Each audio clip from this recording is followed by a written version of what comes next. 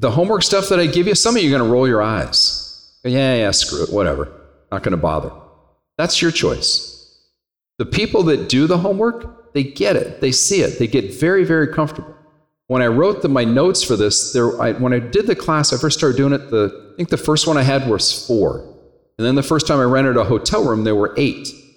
There were 2 people in there that I remember. One guy comes back all the time. One girl comes back occasionally. But they sat there the very same time. And she kind of rolled her eyes at this, didn't really take it serious. He rolled his eyes at it for a year, didn't do anything. And then I ran into him somewhere, and I guess I must have said something got under his skin, but he came back. And he sat through it, and he just did the work. He's ready to retire. She's still fucking around with it. 3-4 years. He could leave now, but he does the work. He laughs at it now. See him in here today. Usually he's here. But he laughs because he loves coming in to listen to the comments, the questions that people ask. Because one, he can mouth the answer, so it confirms with him that he knows it. But 2, he loves seeing it because he loves to hear how people think and the excuses that people come up with. And then he uses that to measure himself to see, am I doing that? So it's an awesome way to kind of do a checkpoint. But he'll laugh at the questions like, wow, how come these guys don't want it? It's so easy. I don't know. It's human nature. But it's fascinating to me. You had 2 people sitting next to each other, heard the same info, chose to react however they did. One of them can now do what he wants to do, and the other one's still doing the 8 to 5, complaining about it. Same number of years for both of them, same info. They sat next to each other. It's up to you. What's also interesting on this, I can tell by your trading results. Let me rephrase that. You can tell by your trading results how you're doing. I can tell by your questions.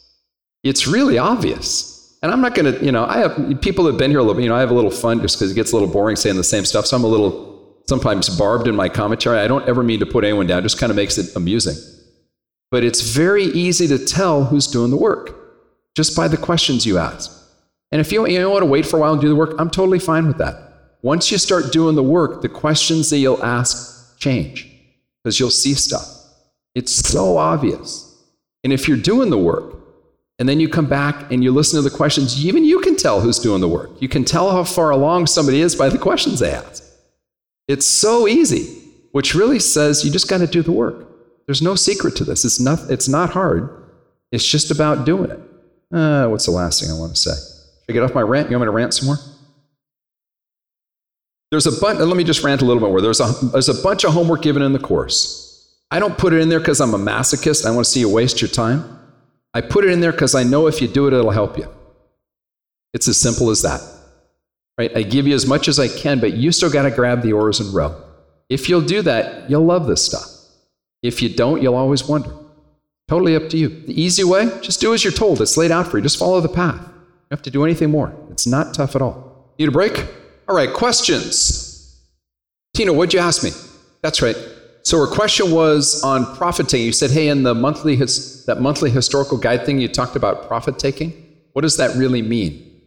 Think of it this way. If the stock has been running up, so we've been going up, up, up, up, up, up, up, up, up, and for whatever reason, remember, we're all sheep. We're all lemmings. We all do the same thing. We all react to something as the stock market public. So we see stock running up, up, up, up, up, up, and for whatever reason, people start selling. If you own stock and the market's running up and you want to cash out, what do? You sell. When you get a lot of selling pressure, what happens to price? It drops. And so you'll see price start to drop. So that's profit taking. On the other side of it, price is going down, down, down, down, down. And so you've made money either on your puts or on short sale. Right? So puts are just a reaction to what stock price is doing. So if you've made money shorting, how do you close out a short? You have to buy to cover. So you have to buy stock. What happens when you have buying pressure? Price goes up. So profit taking will cause price to rise after a decline. Make sense? Stephen, what'd you ask me? So what he asked was, hey, so I'm a little confused on this you talk about making a buck on the stock movement. How do these guys make 30, 40, 50, 60% if they're just getting out at a buck? And the answer is they don't. What you want to think of starting out, and again, remember I said this before, do not worry about options early on. You're just trying to capture stock movement. Identify the stock's going to move a buck, buck and a half, whatever it is. Take the gain, be done. Once you can do that comfortably, confidently, consistently, then what you can do, now you can start looking at options. And now you look at options and say, okay, now I'm capturing the lever aspect on this. So now you're leveraging the move. With that as well, once you start off on stock and you see the movement on stock and you say, okay, now I'm going to trade an option. Trading with stock, your objective, you get in, you make your $1.50. If you can do that with consistently long win streaks, very high batting averages. What is that? And remember, the exit is how much again? $1, $1.50, something like that. Do you have to worry about there's no intelligence there. Sorry, that's not the right way to say it. There's no thinking that's required for that. You get in at 100, you get out at 101.50. You don't have to think about it. It's math. Add $1.50 to the price. It's taken care of for you. There's none of your brain power that's required to figure that out. Right? Once you can do that consistently, what does that prove to you? It doesn't prove to you know how to spot an exit. It proves to you know how to spot an entry. Because remember that there's a couple things to this. What stock to choose, when to buy, when to sell. When to sell we took care of, took it out of your hands. So now it's about when to buy. And if you can be consistent with your gain or consistent with your win streak, Jesus, I'm having a hard time. I shouldn't have eaten that cookie. If you're being consistent in being able to identify the stock to move $1.50, that tells you, not me, it tells you, you can spot an entry. Once you can spot an entry, now what we're going to do is let's see if you can spot an exit. And so now what we're going to do, now we're going to push that exit to be more than $1.50. And that's where you look to get out when you hit a moving average, a Bollinger Band, or something like that. But don't worry about that until you've gotten to the point where you're consistent at making $1 and out. Do that again and again and again and again. Because if you add the complexity of where's my exit, you've just added one more layer to the complexity level. You don't want to do that. Make sense? You give me this look like, just keep it simple. No problem. All right. Other questions come up on the break? Lovely. All right. Catalysts for movement. There are a number of catalysts for movement that are out there. I think I'm on page 159. So, price movement is based on demand for the stock. Demand is going to change based on any one of the following things. Some of them are unexpected events. Some of them are planned events or known. The first one that can come up is a comment by an analyst. So some analysts may come out and say, for whatever reason, I like or don't like IBM, or I like or don't like this industry. If that person has reputation, street credibility, the market could react to that person's comments. The market may ignore that person's comments. You'll find if you've been doing the news work, you may find that if Jane Doe, analyst for ABC brokerage company, comes out and says something about some tech firm, the market will react when she speaks, either to the good or to the bad. And then you get Joe Blow from a different firm, and he says something, and the market doesn't budge. And all that means is the market puts more credibility either with Jane or with her company. The way you'll find that out is over time when Jane leaves that company and goes to work somewhere else. If now when she makes a comment, does the market move? Is it a result of her, or is it because she had the company name behind her? And so that you'll just figure that out over time. There's no easy way to figure that one out. So an analyst comment can be a catalyst for movement, and they don't pre-announce when they're going to make a comment. So you either get hit with that on news, or you will get hit with that on news if that's going to happen. The other thing, there's some kind of market news. And what I mean by this is longer lasting news. It's going to last for weeks to months, not hours to days. So this could be like, I don't know, the Iraq War. If you hear of, Iran and Israel always rattle their sabers on each other. So if you hear of things like that, you'll see the market will react not for hours, but for days. If it turns into something, it'll last for months. Then there's mergers and acquisitions. Those also are unexpected events. M&A. What you'll see is you'll have what's the right word? You have a victim and you have a suitor. The chaser and the chasee, the predator, the prey, whatever you want to call it.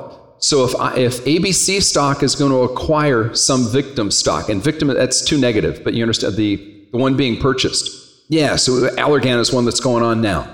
So if you look at that, but I don't use Allergan, but I'll use a different example. So acquisition, let me think. Target company.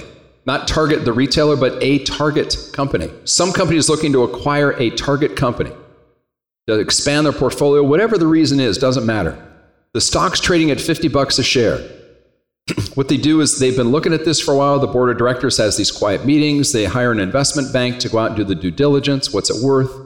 What are the growth prospects? What are the pro cons? Blah, blah, blah, blah, blah. As you get into the final weekend of this, the investment bankers will go nuts, crazy, running spreadsheets with all types of guesses and speculations on what this thing could do and what it could be worth. They will make an offer to the company being acquired. We'd like to buy your shares for $53 a share, or let's say it's $60 a share. So $10 over 50, so they're raising it 20% over current market value.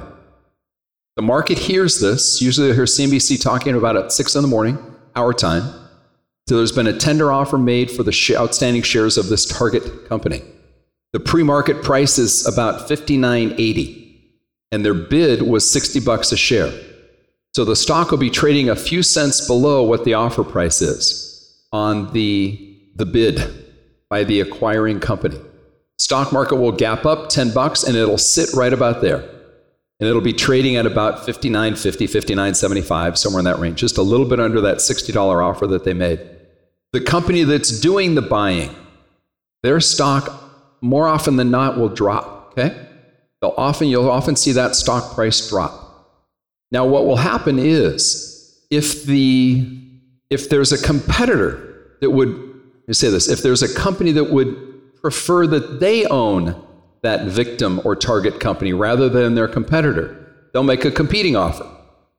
And you'll see that usually within a few days, maybe a week or two. And so another company may come out and bid 60, pick a number, 63. Now, sometimes what will happen is, as you're watching the stock price, if the bid was at $60, if you see the market trading just under 60, the perception on the street is there won't be a competing offer. If you see the price going north of 60, the expectation that somebody else is going to come in and bid more, or they're kind of hoping that may happen. Should you trade that? Not only no, but hell no. Don't go near it, especially when it's above that, because you don't know if the other company is going to bid or not. If they do, awesome, you might make a couple of bucks. If they don't, you're going to get clobbered. It's not worth it. But practice it on paper in your news trades and see what happens. And watch how often you get clobbered, and then you'll learn. I can assure you from firsthand experience, don't do it with real money. It's not worth it.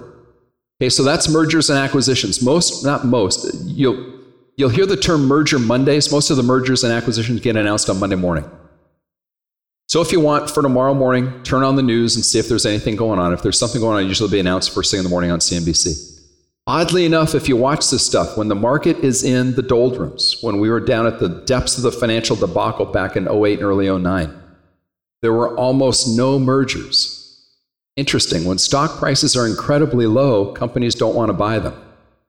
But now that the market's inflated and stuff potentially is overpriced, now we're willing to go buy more companies that are overpriced and inflated. It's very interesting how it works. Now, some of that is done because they're using shares to buy that, so there's more value there. However, they're paying more for the victim or target company than had they bought it when the prices were deflated and down low. See that all the time.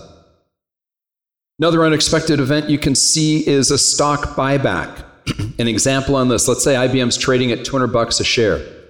They come out and make an announcement. Oftentimes it occurs when they make an earnings announcement, but it doesn't have to. But they'll make an announcement to say, we're going to make up a number, $3 billion towards a stock buyback. And the market will hear that. That doesn't mean that they're buying $3 billion worth of shares today. What they're saying is we've allocated this amount of money to potentially buy back our shares over the next X number of months, whatever they put in the announcement. That is not necessarily a trading event. It's a news event. Something to watch for, though. And it's not 100% consistent, but it's often enough out there to make note of it. When you hear of a buyback on a large company that is volatile, so don't do it on all the dog ones, but if you see it on a large one that's volatile on your watch list, make a note on your chart. Maybe draw a vertical line or a horizontal line there. and make a little note that says this was the price point when the IBM made their buyback announcement. Stock was at $200 a share. Oftentimes what will happen is when they make the buyback announcement, the price will rise and it'll do its thing. And it's not a guarantee by any stretch, but it's not uncommon that when you see price come back down to that price point where it was when they said they're going to do the buyback, sometimes it'll bounce there and lift. And it ends up being almost this very weak floor. So it's something you can put on your charts. If you just draw a horizontal line down there, if it goes down there and touches it, don't buy. You still need the proper entry to do that. But it might be, just like it would be for a moving average or a Bollinger Band, it might be a potential bounce point, just something to watch for. It's not as consistent as I would like it to be, but I mention it because it happens. But again, don't have that be your trading reason to do it. You've still got to have the charting reason to go. Question, did you see them more in the fall? I never thought about it that way. I don't know. Yeah, no, I understand. I think I never thought about that. I don't know. Have you read anything about that? I've never seen any kind of study on that. Oh, well, let me know. I won't look at it. You let me know. Okay. Next one is upgrades and downgrades. So with upgrades and downgrades, a company, a brokerage or an analyst firm will come out and say, we're putting an upgrade on IBM because we think they're going to sell more stuff or sell it more profitably. Or they'll put a downgrade on it. We think they're going to sell less stuff or sell it less profitably. What you want to pay attention to is not so much what stock was upgraded or downgraded. It's who did the upgrade or downgrade. Because there are certain brokers or analysts that have more credibility and more credence is put on their words than others. And so if it's a trusted person in the market, that can have a much bigger impact on stock price than it is just the stock. So something to watch out for. It also depends on if they're highly regarded in a specific stock or even an industry. So it could be that one person's opinion is very highly regarded on IBM, but what they say about Dell, nobody pays any attention. And so you'll find that as you go through that as well. There will be some that are more highly regarded on a specific company than others. So you can't just do a news filter and say, well, anytime that Jane Doe says something, I'm going to look to trade it. Because Jane Doe may only be respected for IBM versus another tech company. How do you learn this? That's called doing the news homework. And you figure that stuff out. There's a reason for all these things. Okay? Next piece, planned events, earnings. Notice on earnings, there's 3 asterisks next to that. Why do you think that would be? Because it's important. Okay? If you've been doing the news homework, you've probably seen instances where a company beats earnings and their stock price rises. And then you'll see another instance where a company beats earnings and their stock price falls. The hell is that all about? How can that be? Well, then you'll have other examples where a company will miss earnings and their stock price rises. And another instance where a company will miss earnings and their stock prices fall. How the hell can that be? It's a mystery. What you're listening for on that is not just the earnings, it's the future guidance. So what a company will do, they'll come out and say, look, we're IBM, we sold this many bazillions of dollars of stuff, and we made this many bazillions of dollars of profit spread out across this product line, that product line, the other. But man, it's not looking nearly as rosy going forward as we thought it was going to be. So while we may have made more money and sold more widgets than we expected to, it's not looking good for the next 90 days. The market will hear that and clobber the stock. Or the other side of it is, they'll say, hey, we did very well, very profitable. We made more than we expected. We sold more than we expected. And it's looking even better next quarter. In fact, we told you last time that we thought we would make, $10 bazillion. Now we think we're going to make $10.5 bazillion. We're getting better. And the stock market will hear that and the stock price will gap up. Okay? So all those pieces come in around earnings. Earnings are announced it's 4 times a year, about every 90 days. They're easily identified. You can go look them up. We're going to cover that a lot more. One thing you always do, I'll say it now so you can get it in your notes once and then it'll be in your notes multiple times. There are 2 key pieces you got to know about every stock. Just 2. The first one is their ticker. Their name. You got to know the company name, but you got to know the ticker. So IBM, you can guess what that ticker is. Okay? If you don't know, just listen really carefully. It's pretty much a giveaway. The second thing you got to know, most important thing about a company, is their earnings date. You've got to know when they're going to announce earnings. The reason for that is, I'll say it here and it will get repeated in class 4. I don't hold true earnings. It's too much of a wild card. Why? Because I got tired of my ass getting kicked. Don't hold true earnings. So if you're in a trade, do not hold true earnings. Long-term holdings, I'm going to own forever, I'm okay. Do not hold a trade through earnings. Next piece, planned events. Stretch or question? You can see it. His comment was, you can watch an earnings announcement that happens after hours. They'll be in a conference call. You can tell the CFO is saying, we didn't do so good. Because you can watch on a 5-minute chart, you can see the thing just cratering. And then they're going to talk about that. And then they get, the smart, good-looking guy coming on next, go, yeah, but we're going to kick butt next quarter. And you can see the stock price rise in the after hours. You can see it on a 5-minute chart. It's fascinating to watch. Do not hold to earnings. You'll see it that day. So what he's talking about is the intraday stuff. So you'll see. So if you could look at an after hours chart, you'll see this huge wick. You look at it and go, what the hell was that? That was news. That was somebody reacting. Bigger message. What do we do through earnings? Don't hold. What about all the money I can make? I don't care. Don't hold. What about all the money I can lose? I don't want to hear about that. Don't hold. Do not hold to earnings. Next piece, planned events, economic news. It can be an economic report, jobs report, housing starts, producer price index, Michigan consumer confidence survey, blah, blah, blah, blah, blah. There's a book on the reading list called The Market Maker's Edge. Read through that. In there, he lists what he thinks are the most important economic reports. I think he nailed it. But read through it, see what you think. But you want to be aware of what economic reports are coming, potentially, for the stocks that you may be in. For example, if you're going to buy a housing stock, and a company may be releasing, and housing starts are going to get released tomorrow, it might be something you want to be aware of.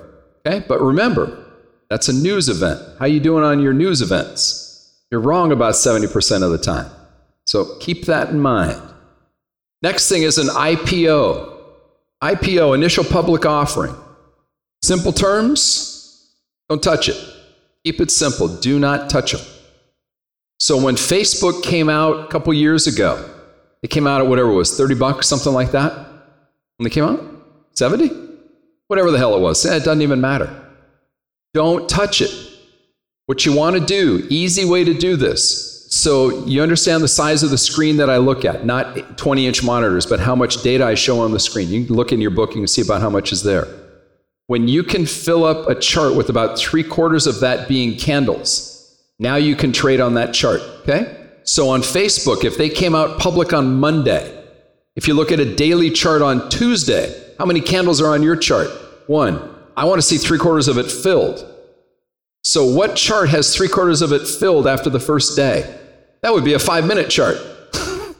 So on Facebook on Tuesday, go to town, trade the 5-minute all you want. Because now you have enough trading history to trade off a 5-minute chart, which means you're going to be trade for an hour. I don't ever want to trade a 5-minute. That's a job. I don't want a job. So after Facebook has been trading for about a week, now I've got a 55-minute chart filled. Now I could look to maybe trade Facebook, which says I'm going to be, and that would have to be my trend chart would be a 55, which means I'm probably trading a 5-minute chart. I ain't going to do that. Now Facebook has been trading for about 9 months. Now I've got the daily chart populated. Now I can trade a 55. Why do you do it that way? Why do I do it that way? Because I want to know what the general public is thinking and doing, where they're willing to buy, where they're willing to sell on the stock. I want to have enough data to be able to make a rational, semi-intelligent decision. I can't do it with 1 day's worth of data on a daily chart. And people come back and say, oh, but you missed a huge opportunity to lose. I did miss a huge opportunity to buy. You're right. I don't care. I want to limit my losses. There's 8,000 other stocks I can trade. If I miss one, it's not the end of the world. It removes the emotion from this if you do that. Easy way to do it. Okay? Last one, splits. Stock splits. We'll cover that a lot. Notice that one also has 3 asterisks. What do you think that means? It's important. So looking up there, which one of those, of all those catalysts, which ones are the most important? The ones that have the asterisks, which are splits and earnings. They're planned, they're known, they cause movement. You know well in advance when they're going to happen. Earnings happen how often again?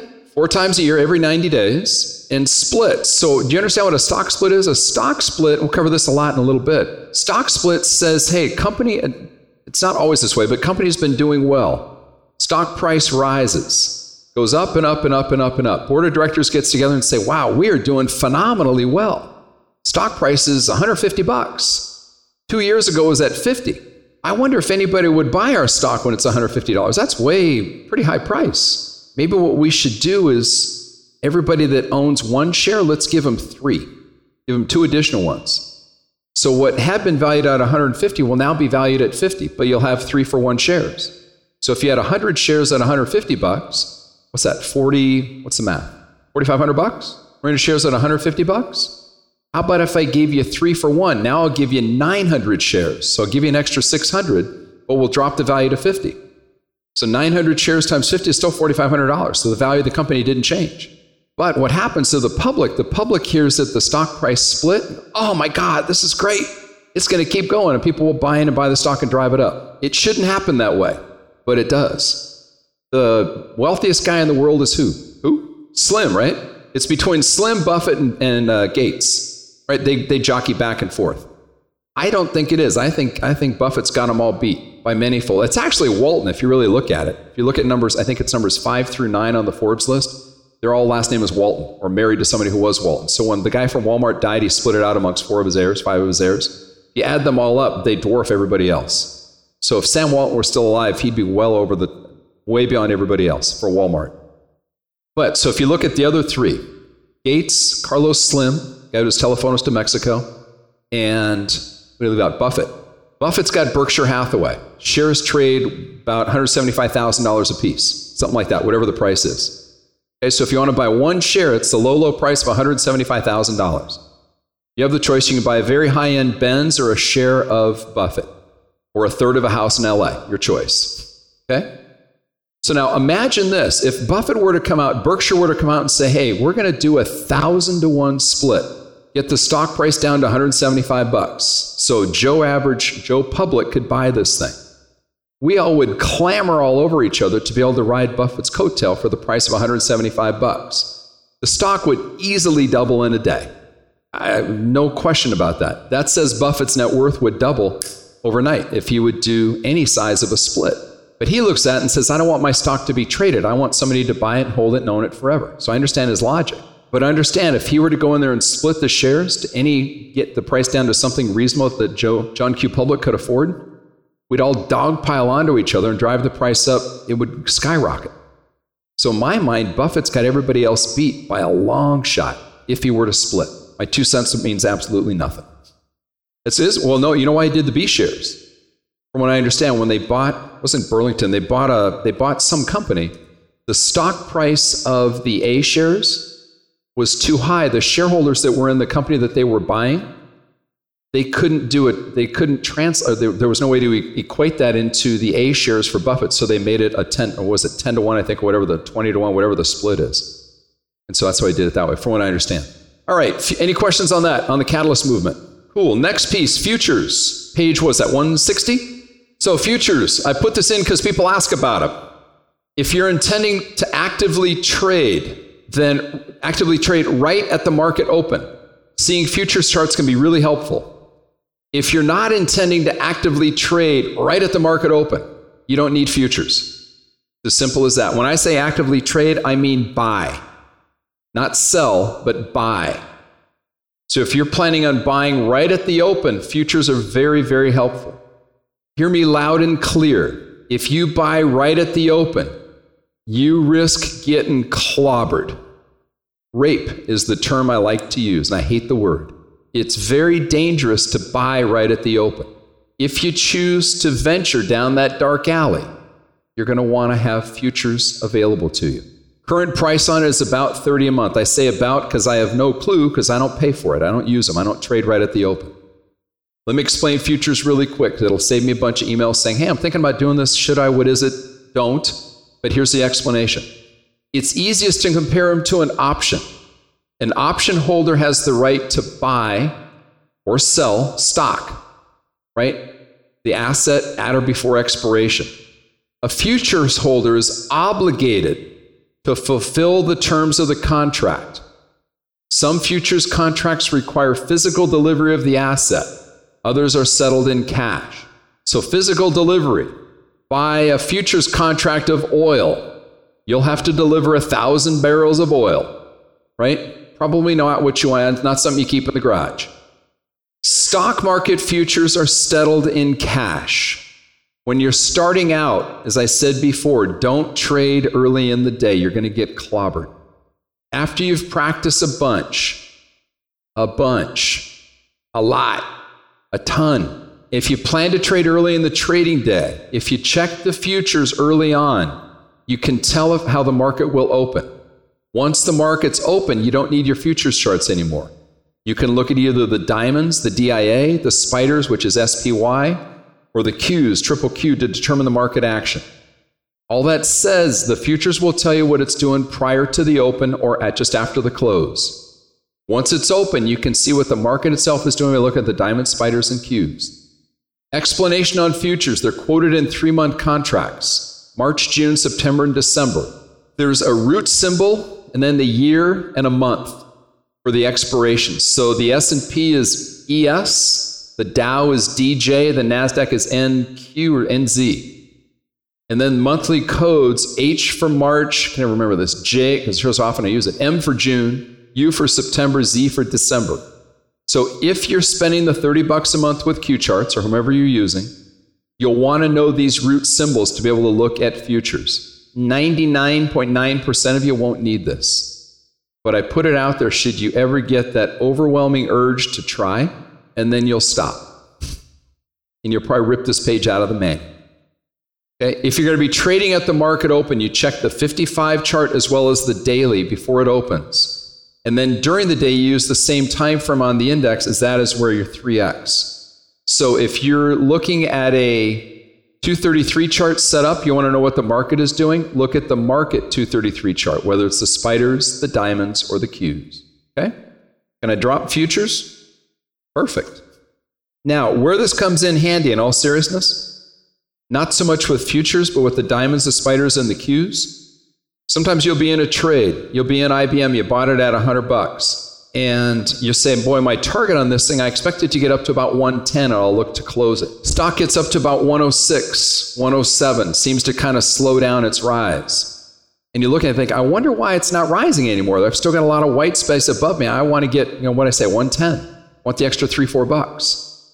If you look at the market charts, so why you want to look at these, you may see that the market chart has maybe a moving average or a Bollinger Band or something that is causing overhead resistance on the market chart. And if the market is hitting overhead resistance, a ceiling, guess what's going to happen to all the stocks? They too are going to hit some kind of ceiling. So even though it may not show up on the stock specific chart, because the market is hitting it, people that are watching that will look to sell into that, thinking that they're at the top. And so IBM won't make it up to that moving average that you thought. It just starts to roll over from whatever I said, 108, 107 on down. So it is important to keep an eye on the market chart. You do not need to pay for futures, however. Does that make sense? Okay? Do me a favor. Turn to your neighbor. Take 2 minutes. You guys are, I'm losing a couple. I'm going to wake you up. Turn to your neighbor. Tell them what I just told you about futures. It'll be the only time you'll ever talk about it.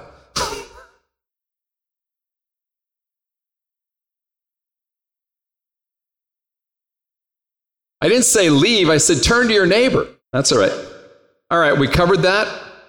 Started back up quick. Surprised y'all, it ran out. Didn't tell you to run out. All right, who had a question? Suhail, you had a question? What was the...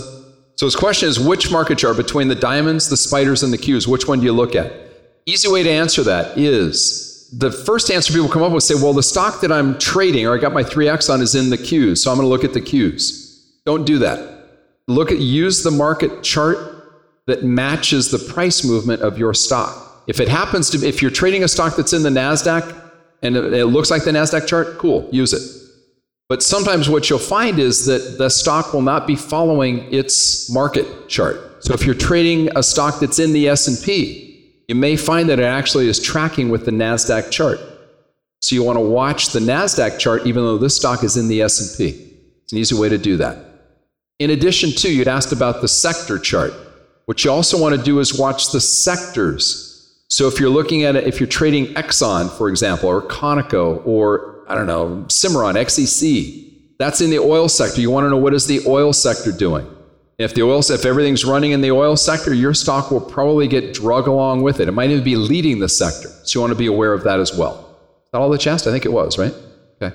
Hey, Mark, you had a question before. Welcome. So you're talking about doing the buy, right? Or say you're not talking about sell, but you're talking about buying. So tell me if I got the question right. So his question is, hey, you said don't trade at the open, which means don't buy at the open. When do I look to buy? How long do I have to wait? Is that what you're asking? So the question is, when you start looking at these, you can look at it. I don't urge you, don't get married to this. You can look at a 5-minute chart. Open it. Don't watch this thing all day long. It'll drive you nuts. But early on, if you want to watch a 5-minute chart, you'll see the market jump around a lot in the first, and it depends on the stock. It depends on the day. But you might see it jump around for 20 minutes. You might see it jump around for 35, 45 minutes. So market's really going to depend on the stock and on the day. But once you see the 5-minute chart start to settle down, then I would look to maybe make a buy. Does that help? No, there's more of an art. But I certainly wouldn't look to buy in the first 10 or 15 minutes. Almost every day it's still crazy then. And then it's going to depend on the day and depend on the stock. Because there'll be sometimes where the day seems kind of dead, but some stock is just still going crazy in the first 30 minutes. Let that die down and then look to buy in. Does that help? Cool. All right. So that was futures. Next piece. Now we're going to start looking at the art of the chart. So there's a charting component in everything that I do. There is an art to reading a chart. There's a lot of different things that you have to look at, that you see. And it's difficult to describe it to people. I have a hell of a time. So it took a while to figure out how to write all this down for you all. Because there's so many things that are in the story of a chart. You just look at these things over and over and over again, and then they start to jump out at you. Easiest way to think about this. I haven't brought them in this time. There's just a side note, and then as I'm thinking about it, I've had some security issues in the class in the past. And so what I've done is I hire the security guard to come in, right? And when he came up to me a couple years ago and he said, times are tough. I can't find a job. I said, well, go look. Can I come work for you? I said, I'm a lousy employer and I don't pay really well, but what can you do for me? I said, well, what do you need? I said, I don't need anything. What can you do? I said, well, you talk about money, right? I said, yeah. And he said, and you deal with money? I said, yeah, a little bit. Can I be a security guard? I said, okay, we can do that. He said, cool, can I bring my gun? I thought, well, that'd probably freak people out. We don't want to do that. That's not, and said, well, I got handcuffs. Can I bring those? So I can understand why you can't find a job. You don't think right. And so I was going to bring him today. I was going to ask him to work today, but people that haven't worked for a while, their work ethic goes to hell. And so in past times when I've asked him to work, sometimes he'll show up, right? And I'll pay him a couple bucks to sit out front and, get you guys to sign in. And other times, he's like, I like to party. And so he'll go to, his buddies are in 3rd grade, so he'll go to his birthday parties with these guys. Yeah, you're all laughing now. And so there's a security guard that I hire. He's about 9 years old. And so he'll be out the front of the class, I think on the next one, getting you to sign in, getting you to work. But it's interesting to watch. His work ethic is not what I would expect. I mean, his 9 is pretty good, actually. I actually do this to get a rise out of you. Some of you are like, oh, you're an asshole. Just to keep it interesting. All right, so just understand that there will be a security guard next time. He is a sharp dresser. And there was a reason why I was building that in, and I totally lost my train of thought as I was doing this. Yeah, it was the art of the chart. What was that, though? Oh, that's horrible. I had a great lead in, and I just totally lost it. Oh, man, that's annoying. Is that what I said? Cool. He takes incredible notes. He sent me a he actually almost wrote down word for word. It's funny to watch him type. He gets it all. It's pretty cool to see. So with the chart, there's a charting component in just about everything that I do. Oh, I know where I was going with this. There is an art in the chart. So as a 9-year-old kid, when he was about 4, at school they'd say, draw the sky, draw some artistic, whatever it is that a 6-year-old would do. His name's Jack. Say, Jack, draw the sky. Well, what a 6-year-old does, do you know what they do for sky? They take a blue marker and they draw it right across the top. It's about 1 inch thick. And in a kid's perspective, that's sky. Now that he's 9, sky is a little bit bigger. It's a couple inches. I've seen what some of the 7th and 8th graders do, and their whole picture is sky. So the whole thing is blue, and then they put stuff around it. All that is improvement and understanding. So they understand, their art, initially a 6-year-old, the definition of sky is a blue stripe across the top. When you get a little more experience in art, your whole sky or your whole page is sky, and then you put stuff in it. Make sense? Real simple way to look at it. When you're looking at charting, you're going to see all kinds of things in the chart. When you start off, you're going to be as clueless as a 6-year-old is in drawing sky and just have a blue line across the top. That's your definition of art. As you get deeper into this, is anyone in here an artist? Like you do graphic art, right? Disney? Anyone else? Can't see the arm. I can't even see the face. There he is. Oh, that's true. I forgot. So I get a few people that are graphic artist types. If I were to say draw the sky, right? If you do it by hand or a computer, both. But you do it by hand. How do you know when you're done? You say, but I mean, how, so you'll draw. If I said draw sky on the wall, I brought you over to the house and had you paint a mural in the bedroom or something. I said draw the sky. How would you know when you're done? If you're my kid, you put a blue stripe, you're done. But if you've got more experience, you make the whole thing blue, and then you'll put some clouds, you'll put a couple of seagulls, right? But how do you know when you're done? You just know. You just know. How do you know when a trade is there? You just know, because you've done it so much. There's an art in the chart, and the more you do it, the more you see. That was the linkage between my security guard and this. I knew where I was. I'd get there somewhere.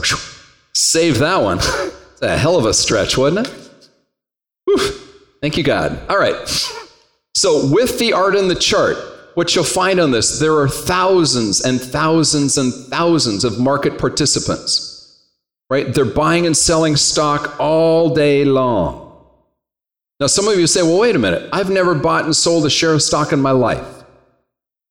So am I a market participant? The answer is yes, you are.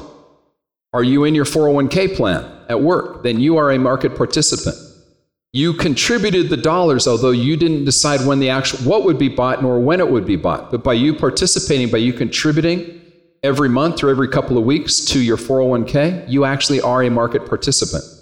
When you decided to shift money from one mutual fund to another, you are a stock market participant because you were sending a signal to that fund manager that they have to liquidate some portion of their assets to be able to give you the cash so you can move it to a different fund. You are participating in the stock market, whether or not you've bought a share of stock or not. So there are thousands and thousands of people every single day participating in the market. They're making buying and selling decisions. Why are they making these decisions? Why are they choosing to buy or sell? Yeah, exactly. Who cares? It could be a coin flip. You have no idea. They've got dreams of wealth, right? Fear of loss. They're covering themselves for taxes. Could be divorce issues. They've got kids' college. Could be they're studying a specific stock. There's fundamental analysis. We talked about before. It could just be pure, raw emotion. Kramer said, I got to jump. The guy sitting next to me at work said he liked to buy Apple. I want to buy some too because I don't want to be left behind. Right? No rhyme or reason. Trying to figure out why somebody else is buying or selling, it says up there it's a guess. It's a waste of time. It doesn't matter why they're buying or selling. They're doing it. It doesn't matter what they're doing. They are doing it. You make your own decision. So if you chart the daily activity of all the market participants, the buyers, the sellers, the mutual funds, the individuals, it doesn't matter. It puts all of their buying and selling into perspective, and you capture it in a picture. Then what we're going to do is learn to interpret that picture. It's going to take a hell of a lot of time. It's going to take years. And it takes years not because just learning how to read the picture. It takes years because you got to learn how to read yourself, because there's a huge amount of bias that comes into this when you do this. It's subject to interpretation, and so personal bias gets mixed in. So if you had a good day the last couple of days, you've got a very positive bias. If you've had a bad couple of weeks, you might have a negative bias that goes into that equation when you're trying to study this. You've got to be aware of that. So let me give you a couple examples of art in the next few charts, things that you will run into so you understand them. So if I use the terms, you know what I'm talking about. Okay, first one, this is page 162. This is a chart of BlackBerry, 2006. These guys are the cell phone maker. I don't remember if I've updated their ticker, not up there. It doesn't matter. Notice the red circle on or about January 3rd. Okay? Price was coming down. See how that had hit the, what is that, the 200? So it was coming down from the 200, banged up against it, went sideways. It supported at the middle band, right? Middle band's potentially acting as a support area. On the next candle or two, see how price rose? And then the indicators all crossed going up. Y'all see that? Looking on or about January 3rd. Now follow along. Price peaked on about January 12th. See where I'm at? Way outside on the upper band. And then it started to head down. By the way, notice that 1, 2, 3, 4 candles where price was outside the Bollinger Bands. Is it a surprise to you it came back inside? Nope, because price can't breathe outside the bands. So it came back down on about January 12th. Indicators crossed again. Red crossed green, now it's pointing down. And again, just follow the red lines. Look what price did. Went down, down, down. On about January 20th, price came down and seemed to find support right around the 50 moving average, right, which is the orange line. From there, price rose a little bit to the middle band where it hit a resistance, a ceiling.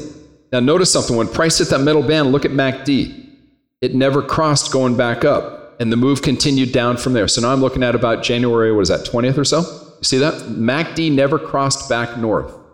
Price hit the middle band in that second circle on the right, but then it rolled south from there. MACD never said we're going higher. So from where price hit the middle band, we got a doji. What does a doji say again? Indecision, no change. So price was rising, we hit a potential ceiling, and the price action said no change. Bulls and bears are in a tie, if you will. Then we had an engulfing candle, and then price went lower from there.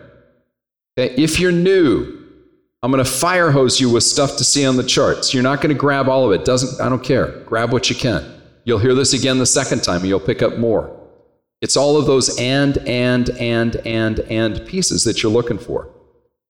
Remember what I said early on in the beginning today? I said, write down everything I say. When you go back later and study this, you'll start to see it. Okay? So if you look at the art pieces, I put some notes down on the bottom. January 3rd, the middle Bollinger Band supported price. On the 20th, the middle band resisted price, so floor and a ceiling. And notice where it resisted. Pay attention to first MACD. Notice the doji candles, then I was followed by an engulfing candle. Okay, it's all of the and pieces on there. Make sense? It's all of those pieces together that tell the story. Next page is 163. So we started off before it was support becomes resistance. Now I've got resistance becomes support. Okay, this is Lennar. Lennar is a home builder from late 2004. And you might say, Bud, come on, man. It's 2014. That was 10 years ago. Why do you have to go back 10 years to find this?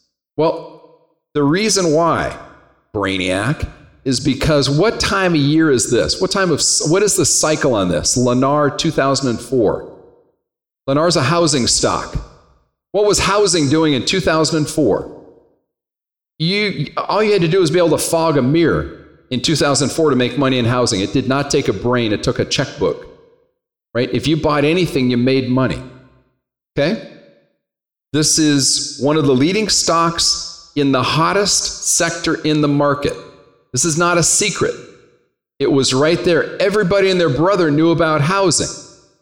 Y'all were looking at real estate. You could have been looking at the stock and not have to deal with brokers and tenants and all that other stuff. Okay, I picked this chart to show leading stocks in leading sectors usually means they're incredibly volatile. Leading stock, leading sector at a time in history where everybody and their brother was a real estate expert. The stock market was giving opportunities. These setups show up all the time, not every single day, but they are there regularly. Now, notice the red circle on about November 1st. Price rose from the low before, it rose there, and notice it was banging up against the 50 moving average, the orange line. Then it rolled back down. Notice where it held, right? It held down there right near that middle band. And then it pushed up through the 50. Then it paused again. See where I'm at? Now I'm in the second circle. And it drifted down, it sat on support, that same orange line.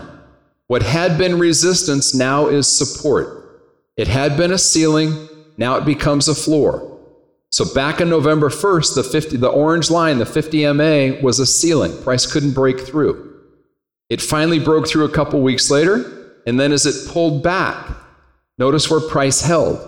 It held at what had previously been a ceiling. Now it's a floor. Okay? Sat there for a couple weeks, then it rose from there. Remember what I said before, if you're new, I'm going to fire hose you with stuff to see on the charts. You're not going to grab all of it. Write it down, grab what you can. Go back later and study it. You'll start to see it. So that's an example of resistance becoming support. Yeah. So his question is, where's the entry? Would you wait for MACD to cross? Proper entry, intelligent exit according to plan.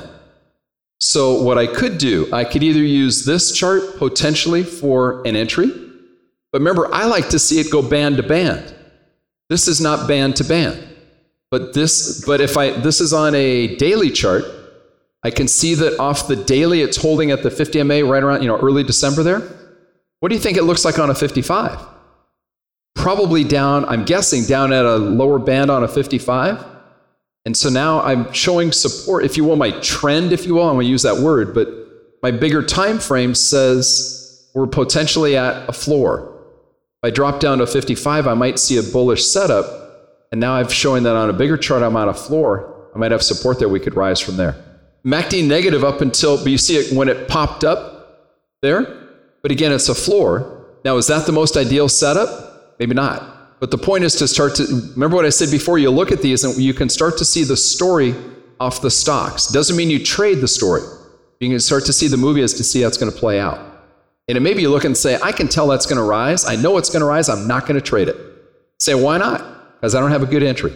And that's where the discipline starts to step in to say, I'm only going to trade those that fit exactly this. Even though I would bet that it's going to go that way, I'm not going to put my money on it. And that takes nerves, if you will, and incredible discipline. And sometimes you'll think, God, how stupid could I be? I know it's going to rise. I refuse to trade it. But it just says I'm only waiting for those criteria. I said this before. If you didn't put it in your notes, put it in here now. All of your trades look alike. All of your trades will look alike. You ought to be able to go back a year from now and look back at all of your trades. Every single one of them should look alike. I said that in class 2. All of your bullish entries look similar. All your bearish entries look similar. This does not look like a bullish entry that I showed you before. It's not hitting the bands. But dropping down a time frame, you might see it, okay? Sophia, do you have your hand up? Yeah, you did. That means I don't want to ask now. That's okay. That's correct. So our point is on the earlier chart, we had the middle band being the support becomes resistance. And on this, we use the 50 becoming the resistance becomes support. It could have been anything. It could have been the 200, could have been a 50, 21. It doesn't matter. No. So really what it says is, it doesn't say when the 50 is resistance, it then becomes support. It says what was resistance becomes support. And the what in this case is the 50 or the 21 or the 200 or whatever we use. Her question is, why did I choose one with the 50 and one for the middle Bollinger? I'm showing to demonstrate, here's an example, but it's not always the middle Bollinger Band, it's not always the 50, it's not always the 200, it's whatever the chart gives you, and then you react accordingly. It could be the middle band, it could be the 50, it could be the 200, it doesn't matter. So the art of the chart comes in learning to recognize all the pieces on there. So what I've shown you so far up until 10 minutes ago was just the indicators, right, with the Bollinger Bands. Now I'm showing you how the candles can move around within that. Right, so we're peeling, I'm trying to peel back the onion a layer at a time and to show you all the different things that, remember I said earlier, after you do this for a while, stuff just jumps out at you and it's difficult to explain to people that I love the fact that all of you are in here. I get 100 people I can talk to. Because when I leave here, I ain't get anybody I can talk to. Because they all look at me like I'm a nut job. They have no clue what I'm talking about. So I'm just building I got no friends. I'm just building a base of friends. Yes, sir. On November 24th, MACD is, on October 24th, MACD is negative, okay? But then eventually it crossed up on about the 27th or whatever that is, right? So when everything crossed about the same time, didn't it? Ask your question again. Maybe I'm not hearing right. What I heard you say was, tell me if I heard it. I don't think I heard it right. What I heard you say was on or about October 24th, MACD was negative. And then it finally crossed to be positive. See, yes? So don't worry so much about whether it's not bullish or not positive or not whatever. What I'm looking for is a 3x, right, from that standpoint. But I'm not, on this one, I'm not calling that an entry. This is not pointing out entries. What I'm pointing out here is to say resistance can become support. That's all it is. Yeah, don't read into would you have gotten in back on October 24th? I don't know. It's more so to say when you're in a trade, or if you're looking at something, you say, I wonder where the next candles will go. This is almost making prediction stuff. From what I said, you can start to see the movie, you can tell what the stock price will do, and even be able to tell you what it's going to do. You'll learn burger bets with your beer bets with your buddies, but you won't put your own money on there, okay, on the trade, okay? So what he's saying is in that section around November 29th through about December 6th, that 2-week period, or whatever the date, November 22nd through December 6th-ish, where the candles are going sideways and just kind of, they keep hitting the 50 MA and lifting up a little bit. So I've got a red, white, red, white, red, white kind of thing. And your question is, are they showing me, yeah, he's saying that's against volatile, because it's not volatile, because it's ranging about, looks like it's about $1 range there for about 2 weeks. Yeah, so the way to read this is price has used the 50 as a ceiling before, right, back in early November. It broke through the ceiling. So we're in the hotel. Basically, I kept banging my head against the first floor ceiling here. I finally busted through. I made it up to floor number 2, and now I bounced back down. What had been the ceiling to me down here is now the floor when I'm up on the second floor of the hotel. Yep. And so what had been a ceiling before, right, about 6 feet above my head, is now a floor when I'm up on the second story.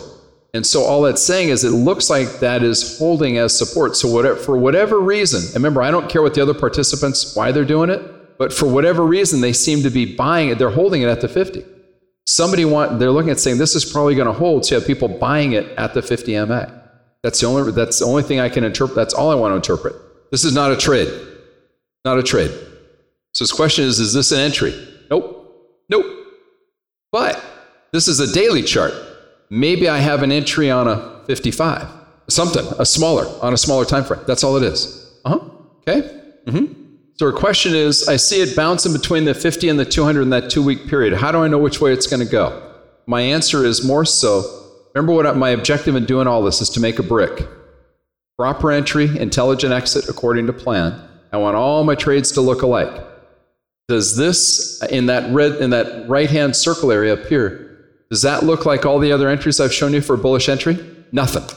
So if you saw that on your charts, what would you do next? Nothing. So you might drop down to a smaller time frame because you say, hey, this looks like it might be supporting, showing some kind of a floor on the orange line. So I would drop down maybe to a 55. And if I didn't see a screamingly obvious looks like because all my trades look alike, if I see nothing there, next. And so I'm on Lennar. So my next stock would be the next stock in my home builders, right? So I'd probably look at Toll or, Pulte or whatever else I had in my list at the time. If you remember what I said, if you stare at something long enough, it looks better and better and better the more you stare at it, doesn't it? But it's not anything close to what our entries look like. But if you stare at it long enough, you can talk yourself into it. So don't stare at it. Sarah, this is beer goggles. You stare at this thing long, it gets gorgeous. Okay, no problem. Yeah, why did it gap up? I have no idea. Yeah, so I wouldn't worry about it. Sarah, it's more one of those, you look at this, if it seems obvious, then look deeper. If you can't tell, just move on. Just move on, okay?